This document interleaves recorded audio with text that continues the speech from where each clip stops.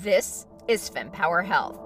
Each week, top women's health experts dispel fact from fiction. The most important pelvic floor exercise is not the Kegel. Challenge the status quo. It's never easy to challenge the accepted leaders, and especially if you're a woman. Provide perspective on why your healthcare journey may be so tough. All of that fear and worry, it all upregulates our nervous system, puts us into fight or flight mode, and increases our pain sensitivity. And what you can do about it. The number one thing is you have to advocate for yourself, and you have to be prepared. Your journey to get empowered starts now. In today's episode, we discuss conditions, treatment, and preventative options related to the uterus, many of which may surprise you.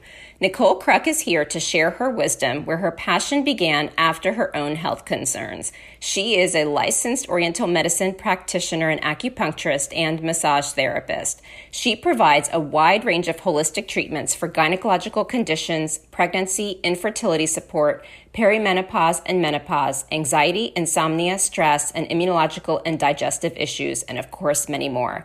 I like that Nicole educates us on these natural options and how they have been used for hundreds of years in cultures where traditional medicine is not as prevalent. Please join me in welcoming Nicole Kruk. Nicole, welcome to the FemPower Health Podcast. Thanks so much for joining. Oh, thanks so much for having me today. I'm thrilled to be with you and part of your podcast and talking about the uterus. Yes. Today it is all things uterus. So maybe you could start with giving your background and why it is you know so much about the woman's uterus and the area of work that you do for women. I started this journey professionally about 23 years ago. I'm a licensed massage therapist and Oriental medicine practitioner. And I started getting involved in this work due to my own issues. I had a tipped uterus that I found out when I was about at the age of 20. And when I asked my doctor, what that meant, what I could do about it, she said, well, basically you'll have you could have issues with your periods. You could have painful periods. You might get endometriosis. You could have issues with fertility down the road, painful intercourse. And when I heard her, I was floored because I had no idea. And I said, well, what could I do about it? And she said, well, you could either have a hysterectomy or ride it out through menopause. Oh. And that started my journey into women's health. I knew that there had to be something that could help me and probably many other women. And what had happened is when I was a kid, I had a big fall off of a slide on my back on cement. I had been in many car accidents, just a lot of injuries to my lower body. And I found out later on that that's what led to my uterus probably being tipped. Wow. And I didn't know that could cause that. Interesting. Yeah, that's what happens. It's usually something that happens to us when we're really young. We're very active. We do sports. We have falls. We're into skiing, skating, that type of thing. And so because it's not addressed when we're younger in the United States, because we don't have uterine care like other third world countries, it gets progressively worse. And so our symptoms get worse. And that's what happened to me. So when I heard this diagnosis, I just knew that there was something out there for me. And while I was in massage school, one of my friends said that she had gone to Belize. She had stayed in a resort next to my teacher's farm, Dr. Rosita Arbigo, and that she just saw me and working with this woman and these traditional Maya healers and walking on the herb path. And I was like, sure. And she brought me back a book called Sastun, my apprenticeship with a traditional Maya healer. And it was a bunch of case studies of Dr. Arvigo's work with a traditional Maya healer named Don Alikio Ponte, who she started working with in his 80s. And he had been a traditional shaman or healer for his village since he was 17. He learned it in the Chicle, working in the Chicle fields with a shaman there. So it comes out of that work. But basically, in areas like that, they don't have a lot of medical care. So they They are working with traditional healers, midwives, aunties, that type of thing for their medicine. So fast forward, I started reading Sestun, and in the book, one of the case studies was about a woman who had all the same symptoms that I had. She had had painful periods. She was trying to get pregnant. She had a tipped uterus. And as soon as I read that, I knew that there was something there for me. So I tracked down Dr. Arvigo, and she was living in Belize, but she was doing herbal conferences in the States. So myself and several other women just migrated to this conference and found her and said, you have to teach us this work. You have to teach us this uterine massage, is what it was called back in the day. Now it's Arvigo Techniques of Myabdominal Therapy. So I learned the massage, and I started doing a self-care massage that I teach all of my patients. That's part of our protocol. And this little 5-minute massage transformed my life within 3 months. Wow. It was the first time in my life that I didn't have painful periods, that I didn't have painful intercourse, that I wasn't having painful back pain. I was just floored. And I knew at that point I had to teach other women how to do that this information had to get out in the world because it was so important, and it had been so lost. People that had come to the United States did not bring a lot of this information with them. You know, they knew someone in the village back in the Caribbean or Italy or Africa that did this work, but they personally didn't know how to use it, and they weren't using it. So that's been my mission for the last 23 years, is to really help women understand their bodies better, definitely understand their uteruses, and to feel better, to get some kind of help. And so since you brought up the abdominal massage, let's just go with that, and then we can talk about some of the other things related to the uterus. So I have to echo you on the technique. I had my own Belize story. I went to Belize. I can't remember. I'm sure I did not decide to go to Belize because of my abdominal massage. I think I had booked a trip to Belize and then learned about her work. And I found this place where they taught it to me. And what I loved about it wasn't like, here, come spend all this money, and now you have to come back every week. The whole philosophy about it is teaching other women, which used to be how the world worked. And we've just gotten away from that. And I have found it to be my abdominal massage to be extremely beneficial for me. Not too much information, but like for me, it specifically helps with constipation. Like anytime I feel bloated or constipated, I just do that. And what's interesting is I now do it on my son, and they have a different format they recommended for him through the gastroenterologist, but I do it with him too. And I'm like, I know this works. I do this on myself. Like, I'm all for it. And it is such a great technique. So maybe you could just talk a little bit more about what it is, and then we'll kind of back into some of the uterine things that happen to women and go back to some other solutions. But since we're on this topic, let's go with it. That's great. Yes, it's a traditional form of healthcare, basically. So in traditional medicine, it's all about like keeping you well. Like your body is supposed to run like a little, I don't want to say it, but like a machine, like a clock. Everything's supposed to work very efficiently. And when it doesn't, something has gone very wrong. So that's when you start to feel things like constipated, or you're getting painful periods, or you're getting acid reflux, all these things that go on in the abdomen. And that's what the massage does. Like many times what I'll do is I'll focus with women who are having issues with reproductive, but it's a whole abdominal massage because the blood flow, the circulation that goes through the abdomen to get down to the pelvis comes from like above the diaphragm where your heart is. So many times what happens is things get very tight in the upper abdomen. We're doing stuff now where we're spending hours on computers hunched over, or we're not exercising, we're not moving that area. And so the holes where the major artery and vein and the esophagus come through get very tight. And so those vessels that are coming through also get restricted. It's like somebody stepped on a hose and not all the water's coming through. That's what happens. And then the symptoms come up as constipation or acid reflux, gas, and uterine problems. So you can do this massage. I know that there's videos on YouTube that talk about it. Maybe you could just give some guidance on how someone can figure out how to do this, but then also when to do it and not. Because I know within this cycle, there are certain times that you should absolutely not be doing the massage. So maybe you can talk about that as well. Yes, so we ask that you actually see a certified practitioner, someone who really has an understanding of anatomy and the body and what's going on. But basically, one of the most important things about the massage is the breathing, because that's what's happening. Most of us are not breathing into the abdominal area. We're all like breathing up in our chest, just barely, catching breath.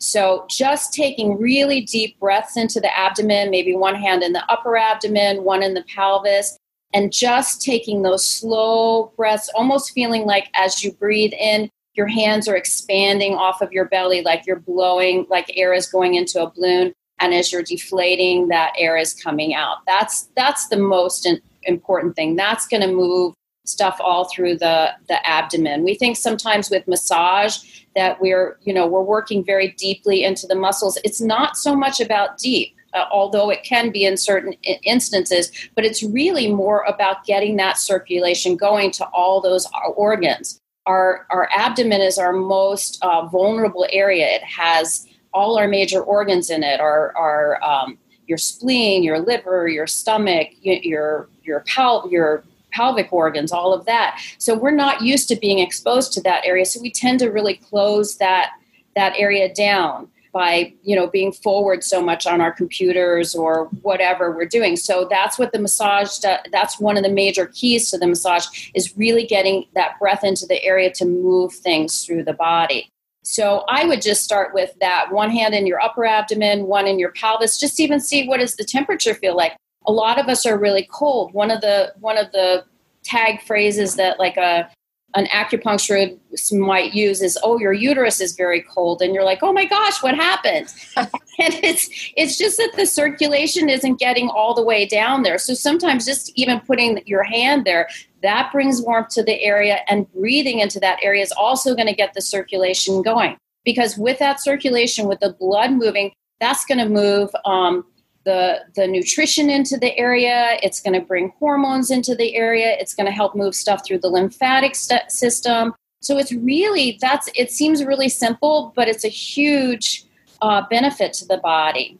Yeah, so I would just start with the breathing first, and then just doing some light stroking in the upper belly. Like you'll see right underneath the ribs, for most people, it's really tight in there, And so just holding your hands in that area and breathing, see if you can allow it to drop a little bit. I tell people, like, just imagine that you're on your couch and you're like so cozy there, and you've got your blanket and nobody's going to move you for the next couple of hours. So you just breathe, and you let your hands, as you exhale, just kind of drop down into those tissues. And then you can just sweep in towards the navel a little bit if you want, just to move things.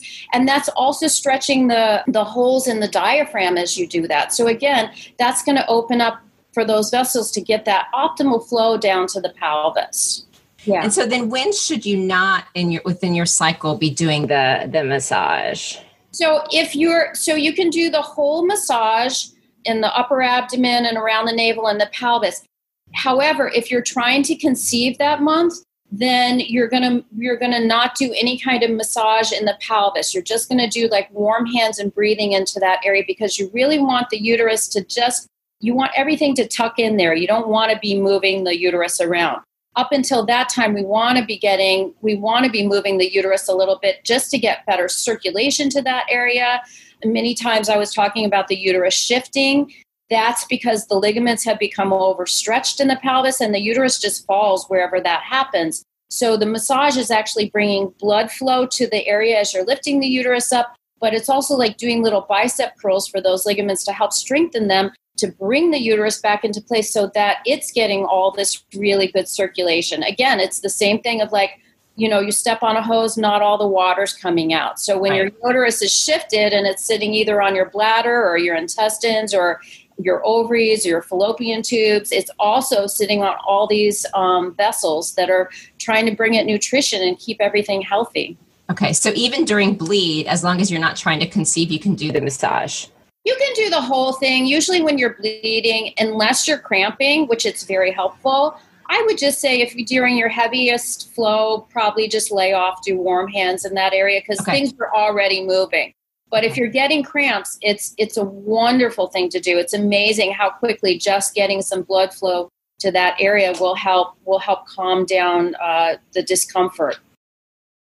And then I guess I did want to, since you brought up the tilted uterus, so I've heard differing opinions about whether or not the tilted uterus impacts fertility. And I'd love to get your thoughts on this because I've heard, yes, I've heard no. And I know that we don't have a clinical trial on it. So, and I know that your thoughts, again, don't have the specific data behind it. But again, just based on your own experience and just clarifying that we don't have a clinical trial, it'd be great to get your perspective on what a tilted uterus would do and how it might impact one's fertility.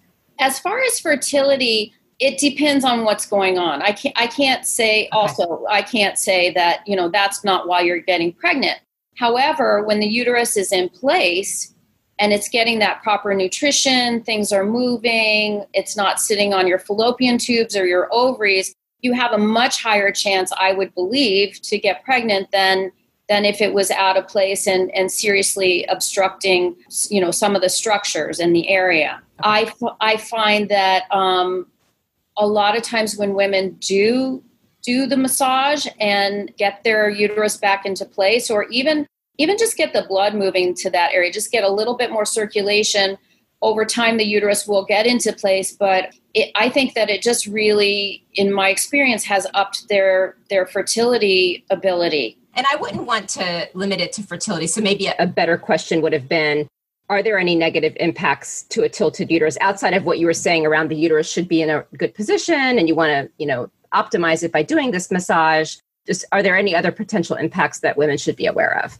Yeah, I mean, when the uterus is out of place, again, it's sitting on the other organs, so it's harder to get pregnant, I think, sometimes, or it's definitely harder for the uterus to empty out, because that's why women will have painful periods a lot of times, because the uterus is out of position.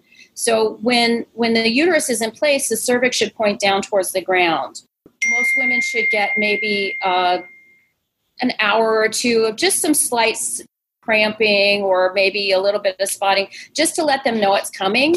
Right. And then you should get like a full flow. It should be cherry pinky red for a couple of days. It should be like that, no clotting, maybe a light day of spotting at the end, definitely cherry pinky red. If that's not happening, that's not a normal cycle, even though we're led to believe that that's how it's supposed to be. And we can get through life like that. However, that's going to set up a lot of problems. So when the uterus tips in any way, like if you're getting brown blood at the beginning, it can be like the last period or so not cleaning out. But if you get it at the end, it can be from a long time of that period not getting cleaned out. And so what happens is that the inside of the uterus starts to get a little indurated. It almost starts to get like a little crusty because it's just not getting enough oxygen and circulation that it could be. And your uterus's job is to get you pregnant every month. So if that doesn't happen, then she's really wants to get that out. And that's why you're cramping, because the uterus is a muscle. So it's just trying to get that lining out so it's ready for that next cycle to get you pregnant. So that's the difference between when your uterus is in place and it's not. Sometimes you can have a retroverted uterus. It can be sitting back on your intestines. You may or may not be having some intestinal problems, a little constipation.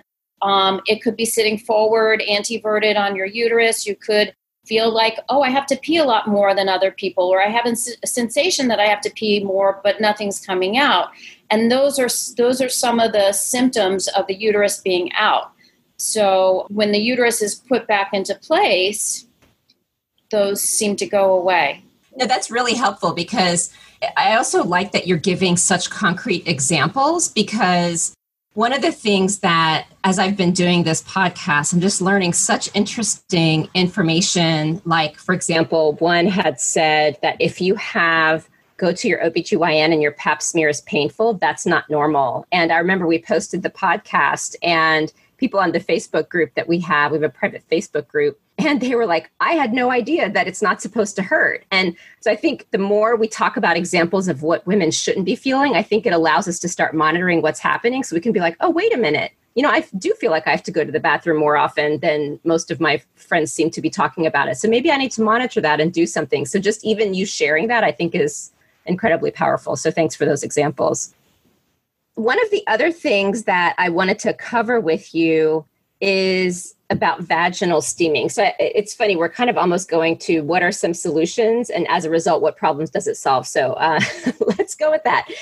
So vaginal steaming is something that I will say I've even tried. And what's interesting is before I tried it, I'd never had a lot of issues with yeast infections. And then I started getting a lot of them and I had no idea what was going on. So I was like, I'll just try the vaginal steaming. I have not had one since.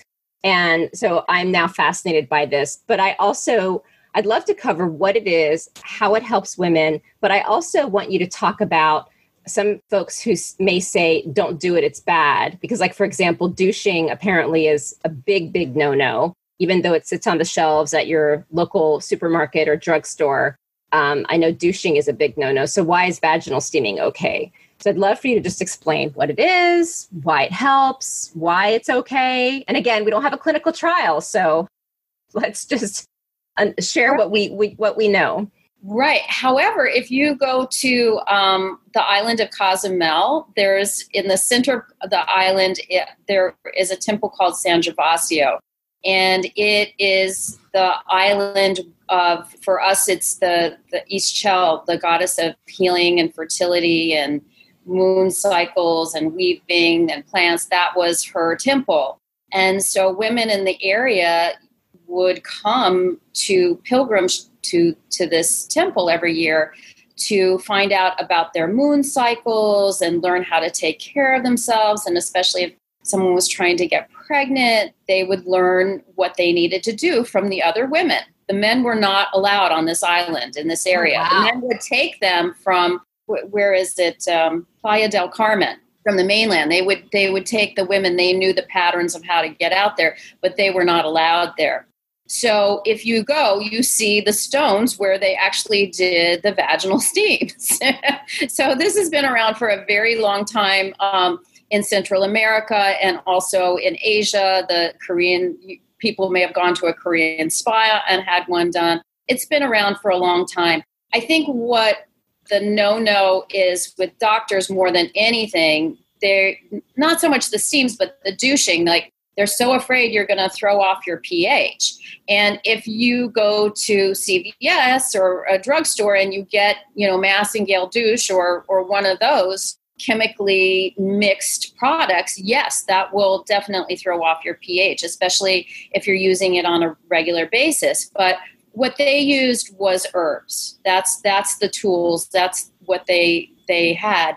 And those herbs can be used for healing and have been used for healing for many years. So with the steams, we do, I usually do up a blend for someone, depending on what's going on. If they're having, more yeast infections, or if they're having really clotty periods with pain, or they're having a lot of, just kind of irritation in that area, I'll make up a mix of things to use. But say one of the most common is the IA. That's the mugwort. That's what they'll use in a Korean spa. It's really good for the uterus. It's a real uterine herb. It's really warming. It's soothing.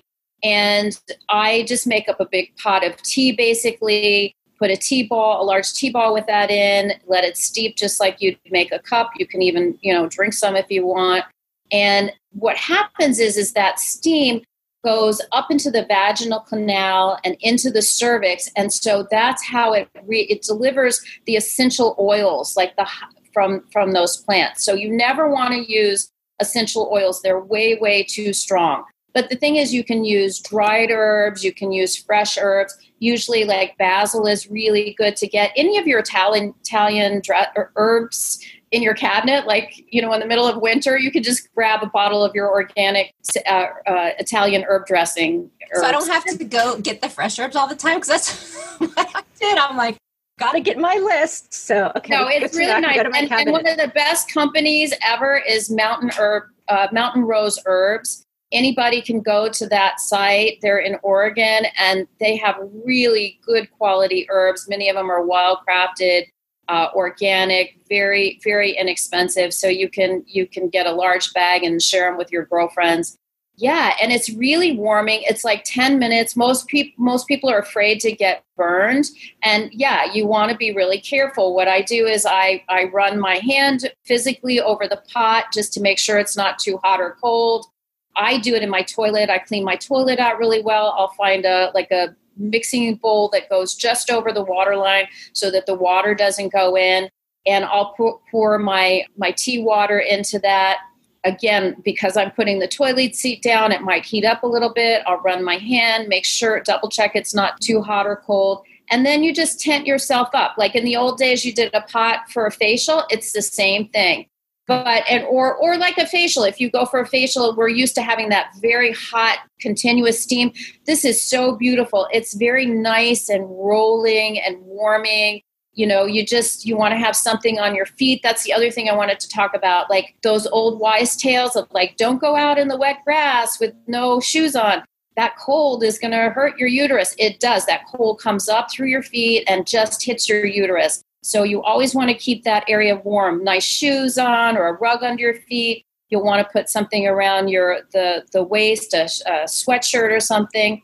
And it's a wonderful thing to do at night before you go to bed because you're like all cozy and warm. You can have your little glass of wine or tea. And then that's it. Usually lasts about 10 minutes and then the steam dies down. If you want to do another one, you can. But I feel like that's just enough. And most people feel like it's really warming. A lot of women are like, oh, I'm just feeling more lubricated. Great thing to do before a period, especially if you're one of those women that gets like really crampy periods. I would almost start about 5 days out, unless you're trying to get pregnant. If you're trying to get pregnant, I wouldn't be doing the steams unless you ended up getting a period. And then, at the start of the period or at the end, you could do it. Right. But okay, they're lovely. It's funny, just as we're talking, it's just becoming apparent to me, like thinking about how I've tried some of these things, how self-caring it is. Like when I do my abdominal massage, it's right before bed, lie in my bed, I get wonderful massage oil, make sure it's got lavender in it. I turn out the lights and I just massage my abdomen and then I go to bed. And it is just like such a great way to go to bed and just all these self-care techniques. And especially in this age where we are just worn out. And now, especially with COVID, like it is a very exhausting time. And just knowing that there's these natural healing things that you can do that really do help you is so nice to talk about it. I know. So what else does the steaming help? So obviously the yeast infections, it helps. Let me ask you this. Why does it help the yeast infections? So I wouldn't be doing it for like a raging yeast infection. I mean, if there's any infection, of course, any cancer, like you don't want to be doing this, probably would not do it with an IUD. Don't want to do it if you're pregnant, you're pregnant. Those would be the main like contraindications of doing the steams. Otherwise, they're very gentle. But it's really the power of the herbs. It's that warming. When women have like fibroids, endometriosis, yeast infections, it's because the things aren't draining well, right? So things are getting backed up. Well, I found a lot in this work that, and other people that do the Arvigo work, that a lot of women that have like HPV, they get all freaked out because, something's wrong down there. And basically what's happening is the cervix isn't in place. When your uterus, the bottom of the uterus is your cervix, right? So when the uterus shifts, the cervix is going to shift. So when that cervix is out of place, when things aren't draining down towards the ground with gravity, it tends to back up. So the cervical crypts that are right at the base of the cervix are not draining well. So when those back up in the canal, they start to it creates inflammation, right? And where there's inflammation, that's when you're going to have cells, cells that are kind of out of control. And I think with the yeast infections, that's, to me, I believe that that's part of it. Again, I can't give you the scientific reason, but I know that a lot of women that have had yeast infections, that it's been so helpful. FemPower Health is pleased to partner with the upcoming FemTech and Consumer Innovation Summit. The summit is the latest deep dive event, part of the Women's Health Innovation Series, looking to tackle this growing sector of women's health, having had continental success in driving innovation, investment, research, and partnerships in traditional women's healthcare by bringing together critical stakeholders. Join us in New York on June 7th and 8th as we channel this success into the consumer sector of women's health. Visit www.femtechconsumerinnovation.com to view the superstar speaker lineup and enter code FEMPOWER15 for 15% off your ticket. Hope to see you there. The other thing, the douching thing that I do like is green clay. Green clay is dirt, basically. It's when you go get a facial, that's usually what they'll do. And it's drawing out impurities, and it can draw out like 10 times its weight. So again, at Mountain Rose Herbs, you can get a bag of, it's also called bentonite clay. That's a little bit more, the grounds are a little bit bigger, whereas the cosmetic green clay is more fine. That is one of the best things to do for douching.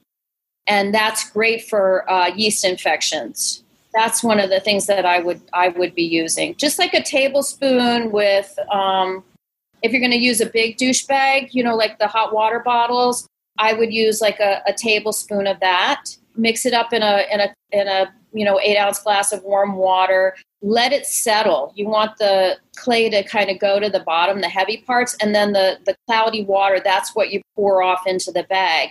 And then if you want, you can put like a dropper full of calendula or usnea. Those are like antibacterial, antimicrobial, antifungal is the usnea. It's kind of like tea tree.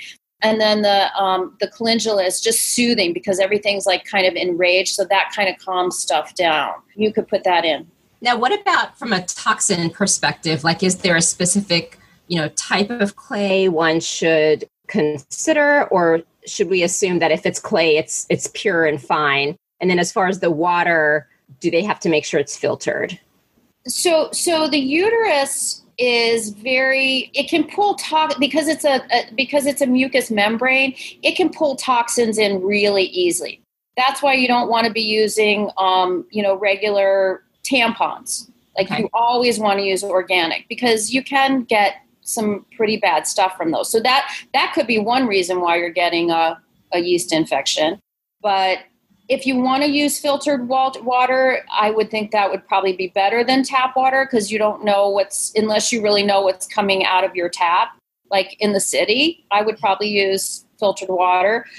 And the green clay that I get from Mountain Rose Herbs, I really like that brand. I really like that company. So I would tend to go to some place that you're used to getting your herbs from, that you know that they're having good quality. I would not go into CVS and get green clay. You can't usually even get it. And I like green clay better than anything else. That's my first call.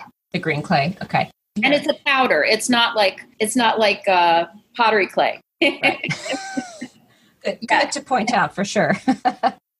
So another area that I wanted to cover is uterine fibroids. It's honestly not an area I know too well. I've learned, that as one gets older, one can get more of them.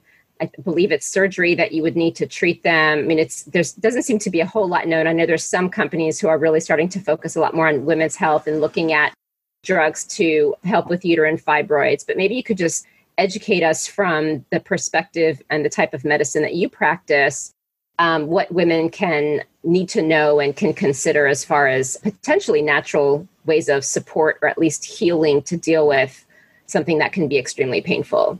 Yeah, a lot of women have fibroids, and it can be hereditary many times it is hereditary. It can occur and women don't even know that they have them. They can have them for years and they're so small that they don't even know they have them unless you go in unless you're usually having some kind of pain, or say you're going in for a fertility treatment and they're checking the uterine cavity. You don't know that you have them. And anything below about a 5 centimeter, which is, I don't know how to explain that, maybe like quarter size. Okay. Those are usually treatable. However, it depends on, it just depends. They can be slow growing. They can be fast growing. There's so many variables about it. Mm-hmm. But the thing is that if you can avoid getting them, that's the most important thing. So a lot of women will get them, number one, because their uterus is out of place. They're not getting enough circulation. They're doing a lot of xenoestrogens. They're drinking a lot of water in plastic bottles. People are cooking their food in plastic. It's those have a lot of estrogen in them. So that's the thing with fibroids, that they're estrogen dominant. So that's where you really want to watch your intake, especially people that are doing, say they might even be vegetarian, but they're doing a lot of products with soy in them. So watching your soy products, the plastics, that type of thing, having your uterus in place, those are going to help. Those decrease the chances usually of getting fibroids. Once you have them, you could be getting debilitating pain. You could be having flooding and clotting during your periods. Those are usually like little warning signs for people. Like, I didn't know I had them, but my periods were getting heavier, more clotty. Those are always things that you want to discuss with your doctor, or maybe just call them up and say, can we do a sonogram and see what's going on? Surgery can help, and they can come back again. They can do either like a laparoscopy, where they go in like a C-section or through the navel. They're getting better with robotics. But anytime you do surgery, you're always affecting other tissues. So that's when you can start to get scar tissue. And that you don't want to have anywhere in your body, but especially, around your uterus. Yeah, that's what I took away. I was at like a mini talk about uterine fibroids, and I hadn't known much about them except that they existed, and I was floored. I mean, I also took away from that, it's about prevention, because once it starts, it's not great. And if I'm not mistaken, it tends to happen as you get older, correct? It can, yeah, it can tend to get but I've seen, 25-year-olds with fibroids and with several, and they've had, and some people have had many surgeries, like they've had 20 fibroids and they've had them taken out and they come back. And I've had, friends that even are walking around with like the size of a grapefruit, fibroid, because they don't want to have surgery. I say if you can take care of it when they're smaller, you have a better chance. I know there's a lot of people out there doing many different kinds of supplements. Some of them work for my clients, some of them have not. But that can be really helpful at the beginning. But once they start to get bigger, they're a lot more challenging. Now, tell me about the issue with tofu, because I know that there are a lot of vegetarians out there. Is it no soy products at all? Is it monitor where the soy products come from? Mm-hmm. Can you talk a little bit about that? Yeah, I would say, yeah, definitely lower, get more mindful about how much of what your intake is of that. If you're doing it every day, not great. And also watch where it's coming from. I think you can supplement with other things too now. I think there's more of a demand for retailers to be carrying other products for people who are going vegetarian, vegan. So there's more to choose from. But I would be really mindful about your intake of how much soy and where it's coming from, as well as the rest of your food. That's the other thing. Fibroids also are because, there's pesticides on our foods. The food quality is as good as it was when we were back in the day, growing it ourselves as our main source of food intake. I have to say, I was probably naive early on in life, or just like, if I can't see it, it's no big deal. Like I'm not one of those people who's overly stressed out about, obviously with COVID now, I wash my hands all the time, but I wasn't like worried about dirt before because I'm like, it's just a part of life. But now, I mean, the world is just different with COVID. Obviously, I have to be very clean, but even just the foods and the toxins. And I know I've done a lot of cleaning house because it really does impact us in ways that I think would be shocking. I mean, the more research that's coming out, a lot of the conferences I've gone to, they talk about some of the unpublished research that is getting published soon. And the data on how these toxins impact women is scary, honestly. So we really can't mess around with that. So what about another one I wanted to talk about is the septate uterus. So first I wanted to bring up, I was at the American Society for Reproductive Medicine conference last year in October, so 2019. And I just happened to go, it was like on the last day of the conference, I happened to go to this session where they were talking about a septate uterus. And there was a European doctor and a US doctor. And what they were doing is comparing the European guidelines to the US guidelines. And then they did an analysis of people who came in and they just had potentially a septate uterus. And they said, okay, if we analyzed these people using the American criteria and then again with the European criteria, like the numbers differed vastly over whether or not they had a septate uterus. And so I walked away. I'm like, first, I didn't even know what this was. I don't even know if most women know that it's a thing. And next, even if I wondered if I had it, depending on if I'm in Europe or the US, or frankly, which doctor I go to, I may or may not be diagnosed with it. So why don't we talk about what it is it a big deal? And why women need to be aware of this. Yes.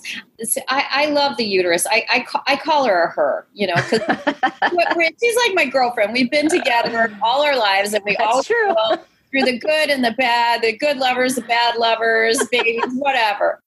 So, and in Chinese medicine, you call her your second heart, right? Because your uterus is connected to your heart in Chinese medicine.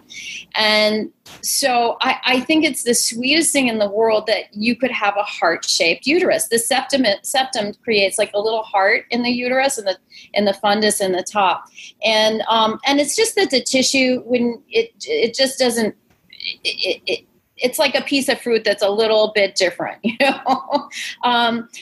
and so what happens is that they will go in and they'll surgically kind of remove the tissue that's creating the top of the heart shape, and most women don't even know they have it.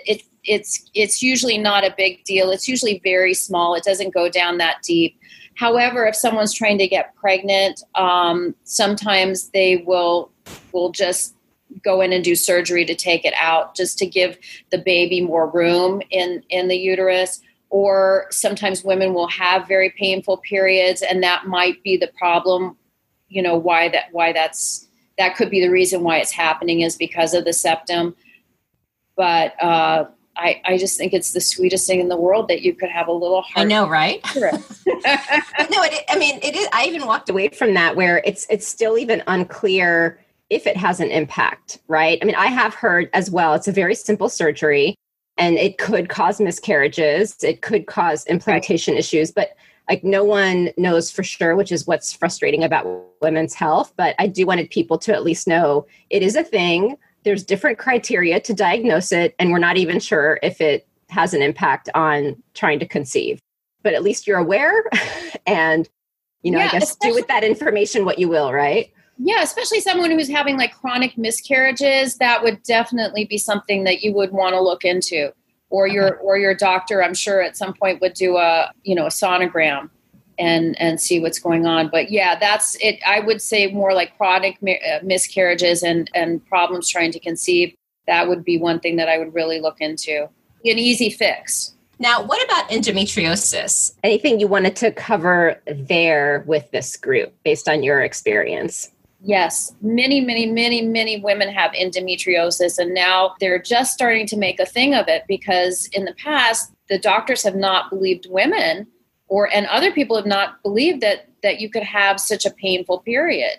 And what happens is, our theory is that when the uterus is out of place and that lining's not coming off every month and the uterus is cramping really hard to get it out of the cervix, then what can happen is it could go back up out through the fallopian tubes at the top of the uterus, at the fundus, and then start to migrate into either the pelvic cavity.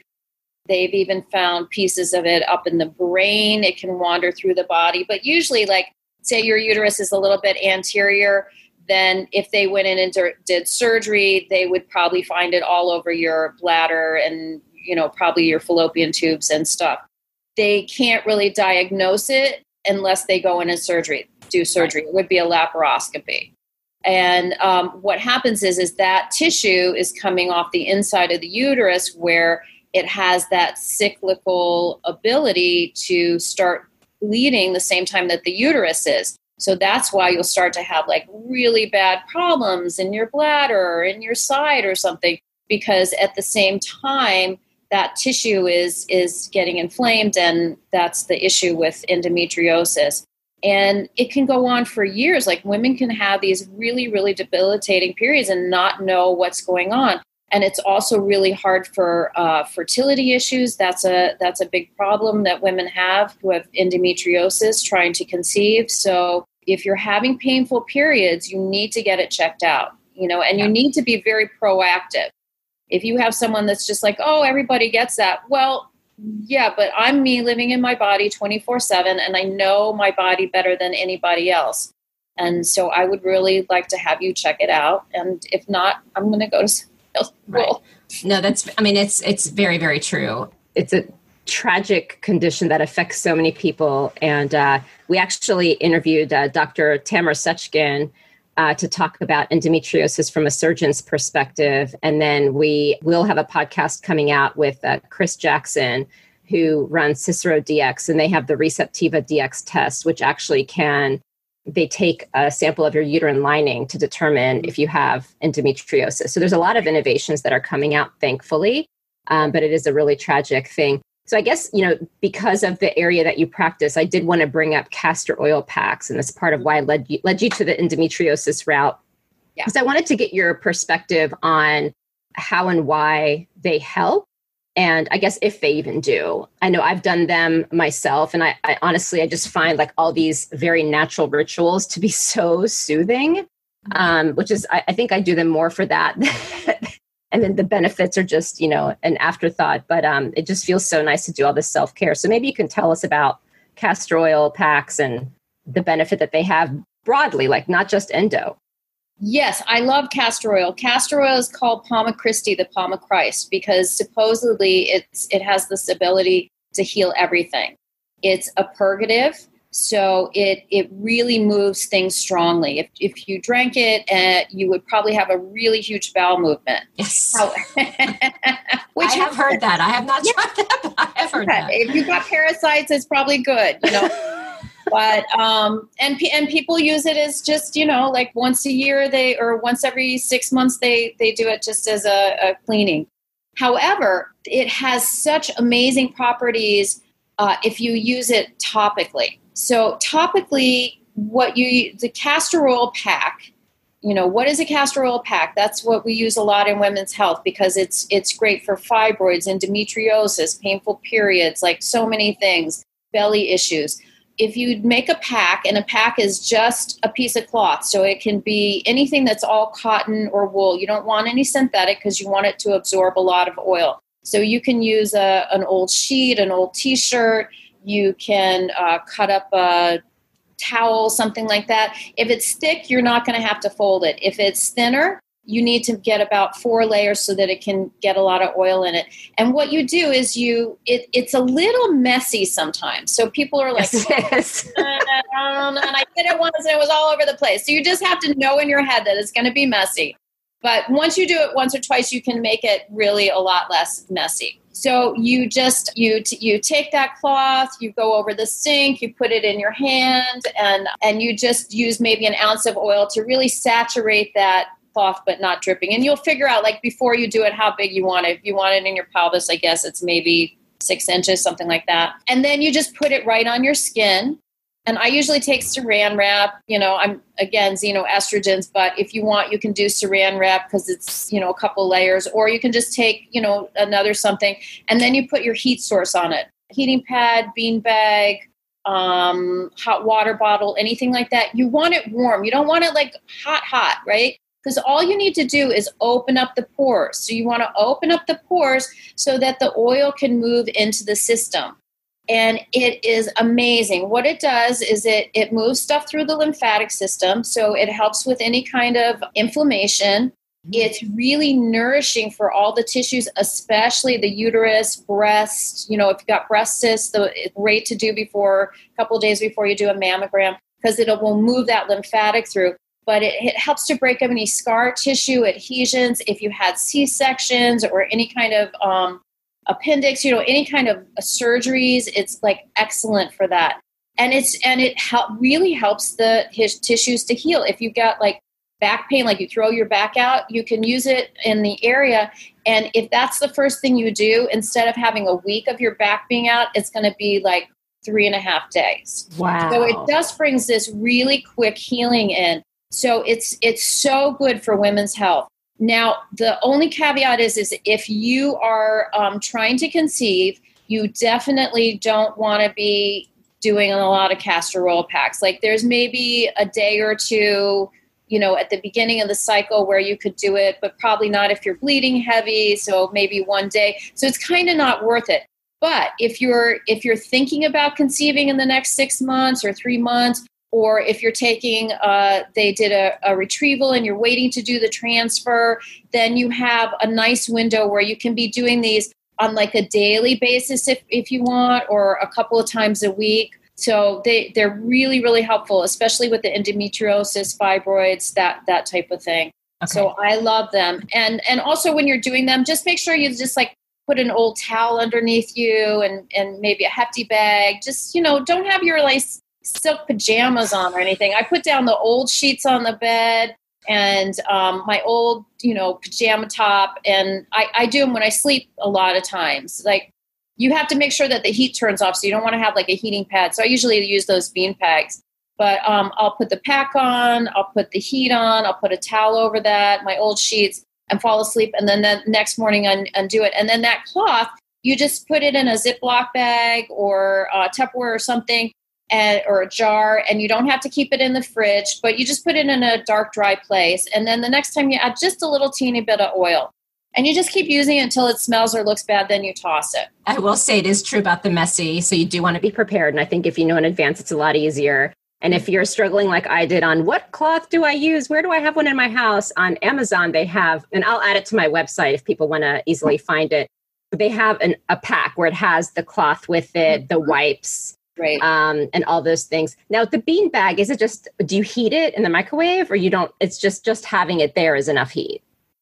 No, I would heat it in the microwave and always go with that, whatever the directions are for that bag. So it may say like heat it for 3 minutes. So you want to heat it for maybe 2.5 because you don't want to burn the bag itself. But again, you want it warm. You don't want it hot. They even have these great on Amazon. You can get these castor oil pack holders, and it's like a little apron, and it has a pocket. It's vinyl. It has a little pocket on it. It has Velcro. So you put your castor oil pack on. You put the heat source in that, and then you Velcro it on, and you can be doing your dishes. No way. Yeah. So, and I would do it for about 45 minutes to an hour.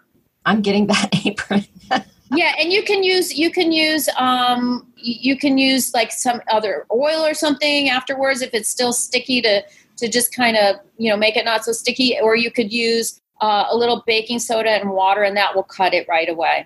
Now, one thing I did forget to ask when you talked about frequency is for vaginal steaming and the frequency with that. What should be the frequency if someone chooses to do that? The frequency, how often? Yep. I would do it. It depends on what you're doing it for. If you want to just feel fresh and clean, I would do it, maybe after your period, as your period starts to die down when you get a little brown blood.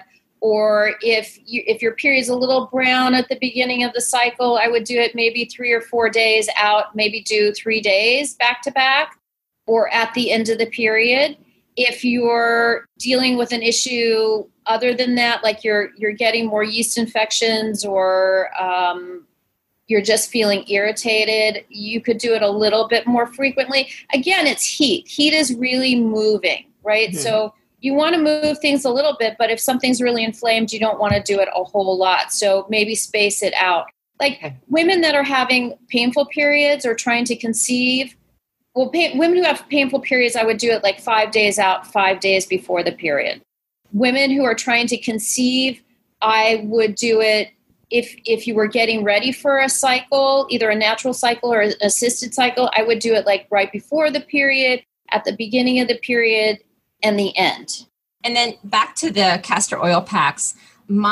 So as far as the heat and the castor oil, when you are bleeding in your monthly cycle, what do you not do it? Do you just avoid the heat and do the castor oil? Do the heat, not the castor oil? Like I know that there's different parts of the cycle where the heat and the castor oil do have an impact. I just can't remember what it is.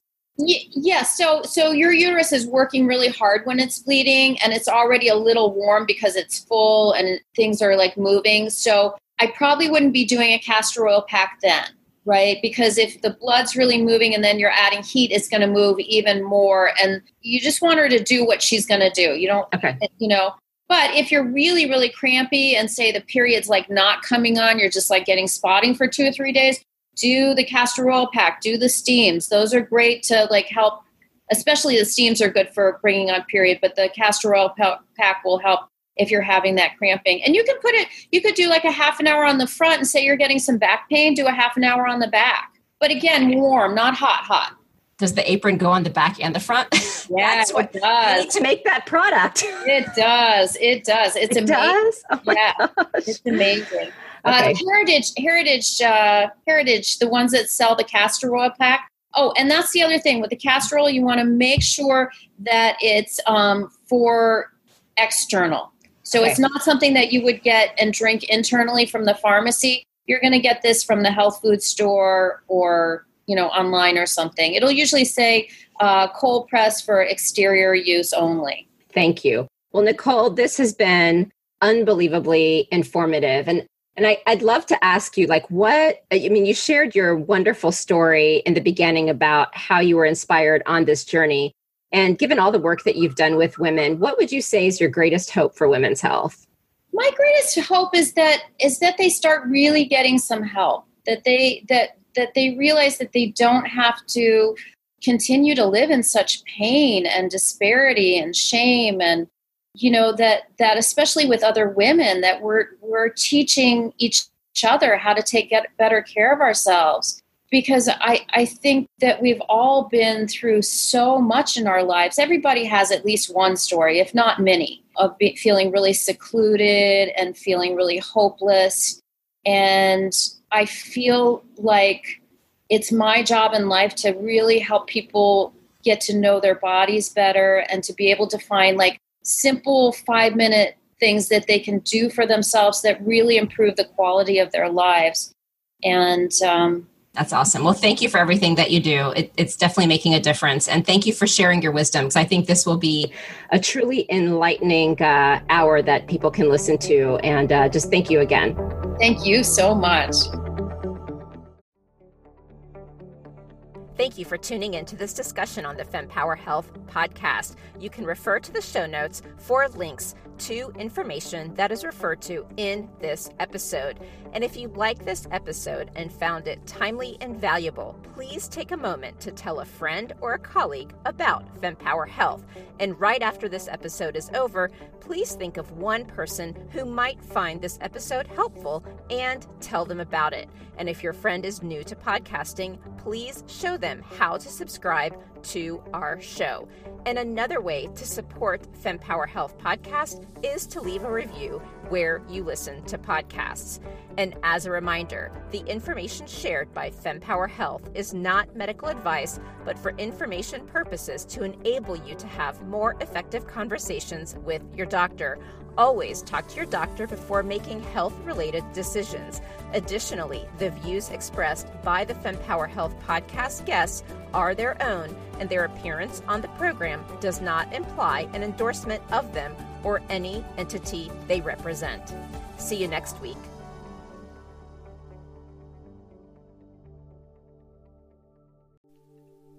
And that wraps up another empowering session here at the FemPower Health Podcast. Now, before you dash off, I've got a quick, exciting invitation for you. Please join our vibrant community by subscribing to our weekly newsletter, because it's really your frontline update on groundbreaking women's health research, the latest health-enhancing products, fun quizzes to boost your health IQ, and unique discoveries that you won't want to miss. All of this delivered straight to your inbox, cutting through the noise of social media algorithms. Love today's insights? Show your support by rating and reviewing our podcast. Your feedback is more than just a pat on our backs here at FemPower Health. It lights the way for others seeking guidance and community in their health journey, amplifying the voices that need to be heard. And for a deeper dive into today's topics, check out the show notes and explore our website at fempower-health.com.